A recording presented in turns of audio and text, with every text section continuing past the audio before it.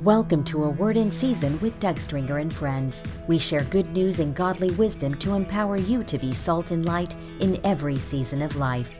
Just a simple glance at the daily news, and we see that the whole earth is full of shakings, both economically and ecologically. In this episode, Doug shares his heart and an article he wrote and published in 2012 that we recognize as a timely word for the day in which we live. After the episode, check out our show notes on your favorite streaming platform and visit awordinseasonpodcast.org to download a free 30-day devotional that will encourage you to draw closer to the Lord. If you gleaned anything from this podcast, consider paying it forward with a gift at somebodycares.org. Now let's join our host, Doug Stringer. As I was reflecting on this past Pentecost 2022, I was reminded of how we need a Holy Spirit outpouring, a heart awakening, and revival of the church more than ever before. Oftentimes, to get an understanding of where we are, where things are going, I look back at some of the things that maybe I've posted or written about or sought the Lord about in times past. In fact, I wrote this in 2010, and I posted this the day before Pentecost.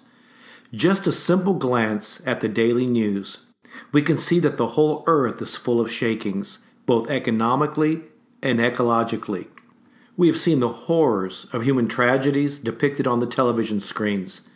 And truly, everything that can be shaken has been shaken. In some instances, we've even seen the exasperation and unnecessary loss of life due to faulty foundations and infrastructures. And sadly, I've personally witnessed this far too often after major natural and human crises and disasters. Conversely, Scripture gives us clear examples of the necessity both spiritually and practically to build on a deep and solid foundation, a sure and firm foundation that is unshakable. Yet it seems that even in the church, we've been willing to compromise and cut corners, thus, I believe, causing many to be shipwrecked. David Ravenhill, a longtime friend, in his book Blood-Bought, amply challenges us when he says, if we fail to understand the full message of the cross, our very foundation is questionable and our faith is faulty at best. We live in futility if we're building by any other means than on the foundation of the cross of Christ. I remember learning from David's father, the late Leonard Ravenhill, that many want to experience the power of Pentecost in the upper room, yet think they can do so without going to the cross. It seems there continues to be a de-Christianizing, a decrossing of the church, thus professing a form of godliness but denying the source of its power. We have propped up the institution without the foundation by which we are endued, thus rendering us powerless to see an authentic transforming revival. To me, it's alarming to see so many professing Christians who do not even understand the centrality of their faith, the high cost of Calvary, so great a salvation through Christ at the cross that provides our redemption and provides us the hope that we desperately need. I pray that the Holy Spirit would give us a fresh revelation of the work of the cross and rediscover the truth of our redemption. Interestingly, I wrote this in 2010. In 2012, after a visit to the excavation site of the Tabernacle of Shiloh in Israel, I wrote this other article called, Is the Glory of God Departing from Us? That was published in Charisma Magazine, July 2012, and various other publications. Some told me back then that they thought it was a prophetic word, and it challenged us even back then.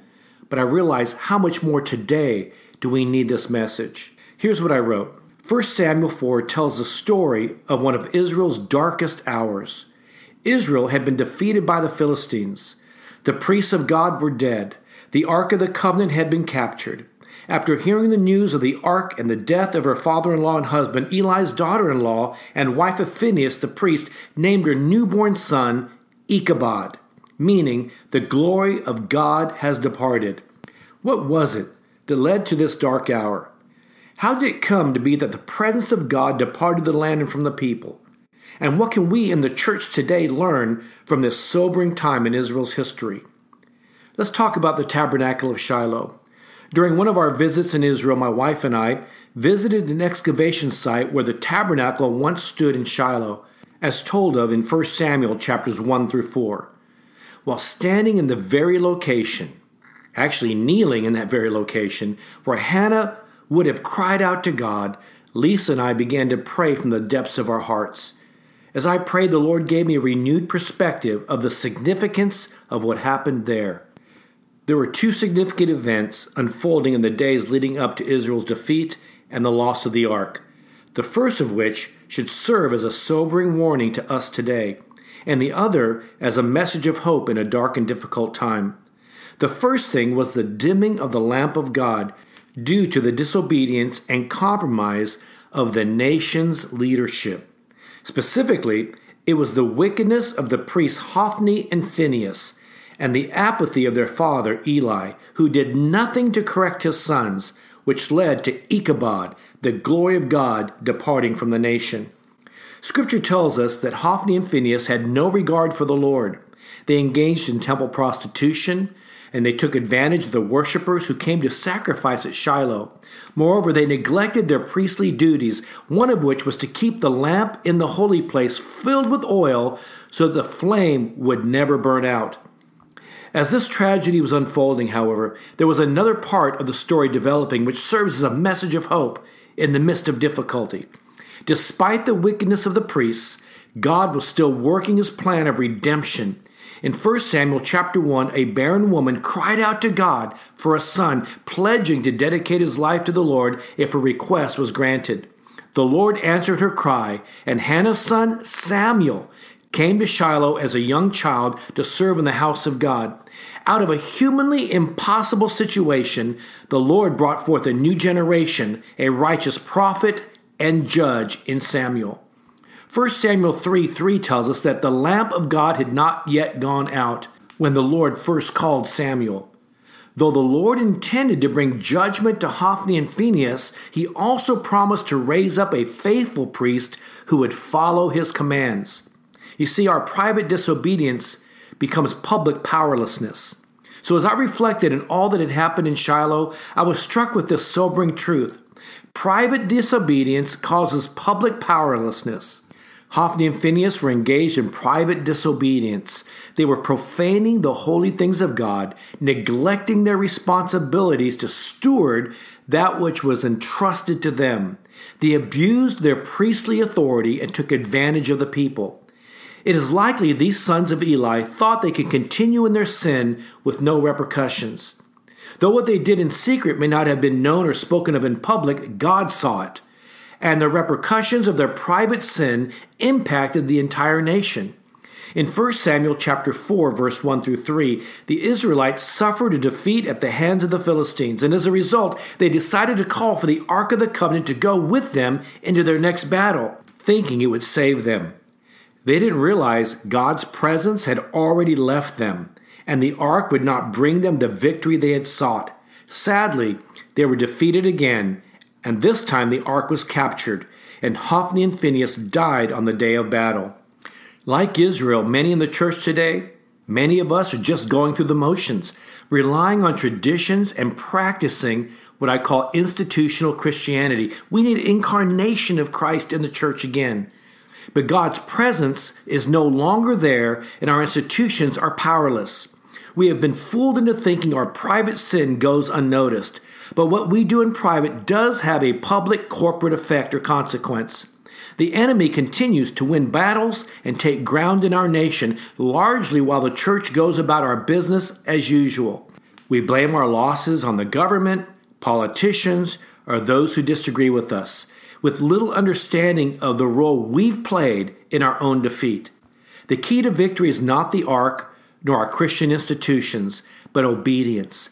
Disobedience causes the lamp to go out and the presence of God to depart. Without his presence, there can be no victory.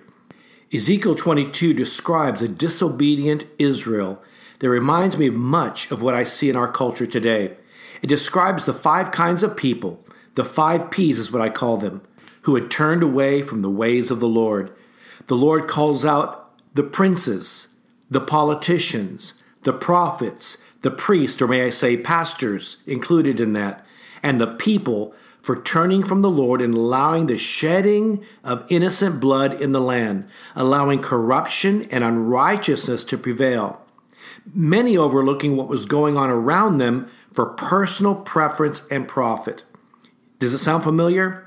In verse 30, the Lord says, "So I sought for a man among them who would make a wall and stand in the gap before me on behalf of the land, that I should not destroy it.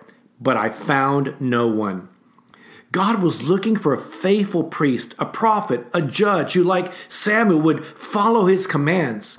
I believe God is issuing the same warning to us today. Like Israel before us, we are unaware that the lamp of God is growing dim and the oil is about to run out and the presence of the Almighty is departing from the land. God is looking for a righteous remnant who will follow his commands and honor his word. Our politicians and princes are corrupted. Our prophets and priests lack moral clarity. The people are drowning in a sea of iniquity and perversion. What can we do? Prepare, prepare, prepare. For those who will heed God's warning, there is a call to prepare for the days ahead. This is what I call a threefold call: to prepare the bride, to prepare the ark, and to prepare the way of the Lord.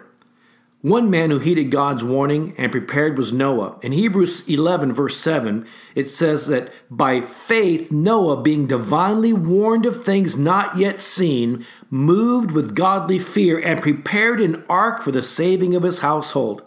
Noah lived in dark days full of corruption and immorality, but he heeded God's warning that judgment was coming and prepared accordingly. As a result, his household was saved, as were all the living things that came with him on the ark. Likewise, I believe God wants his church to prepare for the days ahead and be an ark of refuge in times of trouble. By preparing and getting in alignment to God's kingdom principles, both individually and corporately, we can be ready to be a help to others. When disaster strikes or difficulties come, we will have an opportunity for our testimony. I love Luke 21, verse 13, and I share this often. In the midst of all the difficulties around us and all the challenges, be it individually or corporately or globally, it says in Jesus' own words, "But it shall be an occasion for your testimony." Revelation 19:7 says, "Let us rejoice and be glad and give him glory, for the wedding of the Lamb has come, and his bride has made herself ready." Likewise, as those awaiting the coming of the bridegroom, we too must prepare and make ourselves ready. How can the bride prepare herself? One clue we have in scriptures is the parable of the 10 virgins in Matthew 25. The parable says that there were 5 wise virgins and 5 foolish virgins. The wise virgins were prepared for the arrival of the bridegroom by having their lamps filled with oil. Yet the foolish virgins had allowed their oil to run out, and when the bridegroom came, they had no light by which to see. Just like Hophni and Phinehas, these foolish virgins neglected to keep the lamp filled with oil, and as a result, they were left behind when the bridegroom arrived. Sadly, much of the church today is like the 5 foolish virgins. We have become apathetic in our approach toward the things of God. We have not kept the oil, representing the presence and anointing of the Holy Spirit in our lamps. We have grown accustomed to the darkness around us, and we are unprepared for the days ahead. I believe God is calling his people to wake up and shake loose from our apathy and lethargy. He is calling us to hear the divine warning about the days to come and to prepare, prepare, prepare. We must prepare ourselves for his coming by trimming our lamps with oil. We must prepare the church as an ark of refuge for those who are in need. We must prepare the way of the Lord. The times we're facing, I believe, are truly difficult times. Everything around us is being shaken, so that only that which cannot be shaken will remain. We see that in Hebrews 12:27. Many foresee a great economic collapse. Fires, floods, earthquakes, and natural disasters abound. The moral failure of our leaders and decline of our culture continues. Now, let me stop for a moment. Now, remember, I published this in 2012. Let me go on. These challenging times should cause us to heed the warnings of a God who loves us and wants to save us from the day of trouble. But they should also cause us to rejoice in the hope that remains. God desires to redeem and restore us. He is looking for the faithful with whom he can change a nation. In the midst of Hophni and Phinehas' private disobedience, God was already preparing to raise up Samuel out of what seemed to be an impossible situation. Hannah cried out to God in desperation for a miraculous fulfillment of promise. God had not forsaken Hannah, nor had he forgotten Israel. He had a perfect plan and a perfect timing. Samuel represented a new prophetic voice that would rise in the land. He representing a righteous generation to replace that which was profaned. I believe that in America, God is calling to raise up a new prophetic voice of courage. I believe He will replace the unjust judiciaries and raise up righteous judges. But it is critical that we realize that the true state we are living in instead of engaging in business as usual. If the oil runs dry and the lamp goes out in the church, it's impossible to continue going through the motions with institutional Christianity. But in reality, it's just cosmetic. Cosmetic Christianity is much like costume jewelry, lots of luster and shine without real substance. One of my spiritual fathers, the late Dr. Edwin Lewis Cole, used to say it this way: high gloss, cheap merchandise. We must not be content with our compensatory facades or compensating on the outside for the lack on the inside, because without the presence of God, our public celebrations and displays are powerless. In other words, a form of godliness, but denying the power thereof. When the time comes to go to another depth of spiritual battle, the very soul of our nation will crumble if the church does not take its rightful place.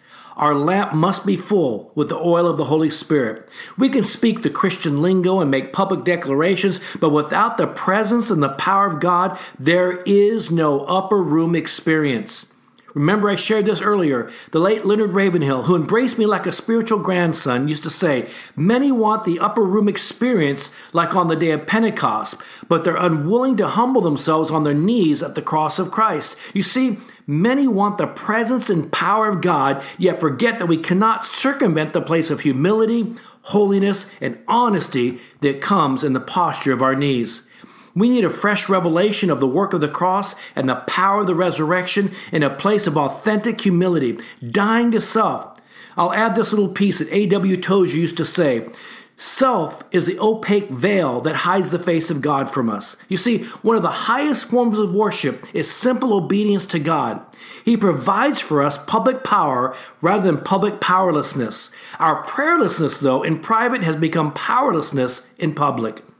We need courageous voices of prophetic clarity to resound from the pulpits of America, as well as righteousness to permeate through the halls of politics. We have a renegade judiciary, and we need a generation of righteous judges raised up in the land.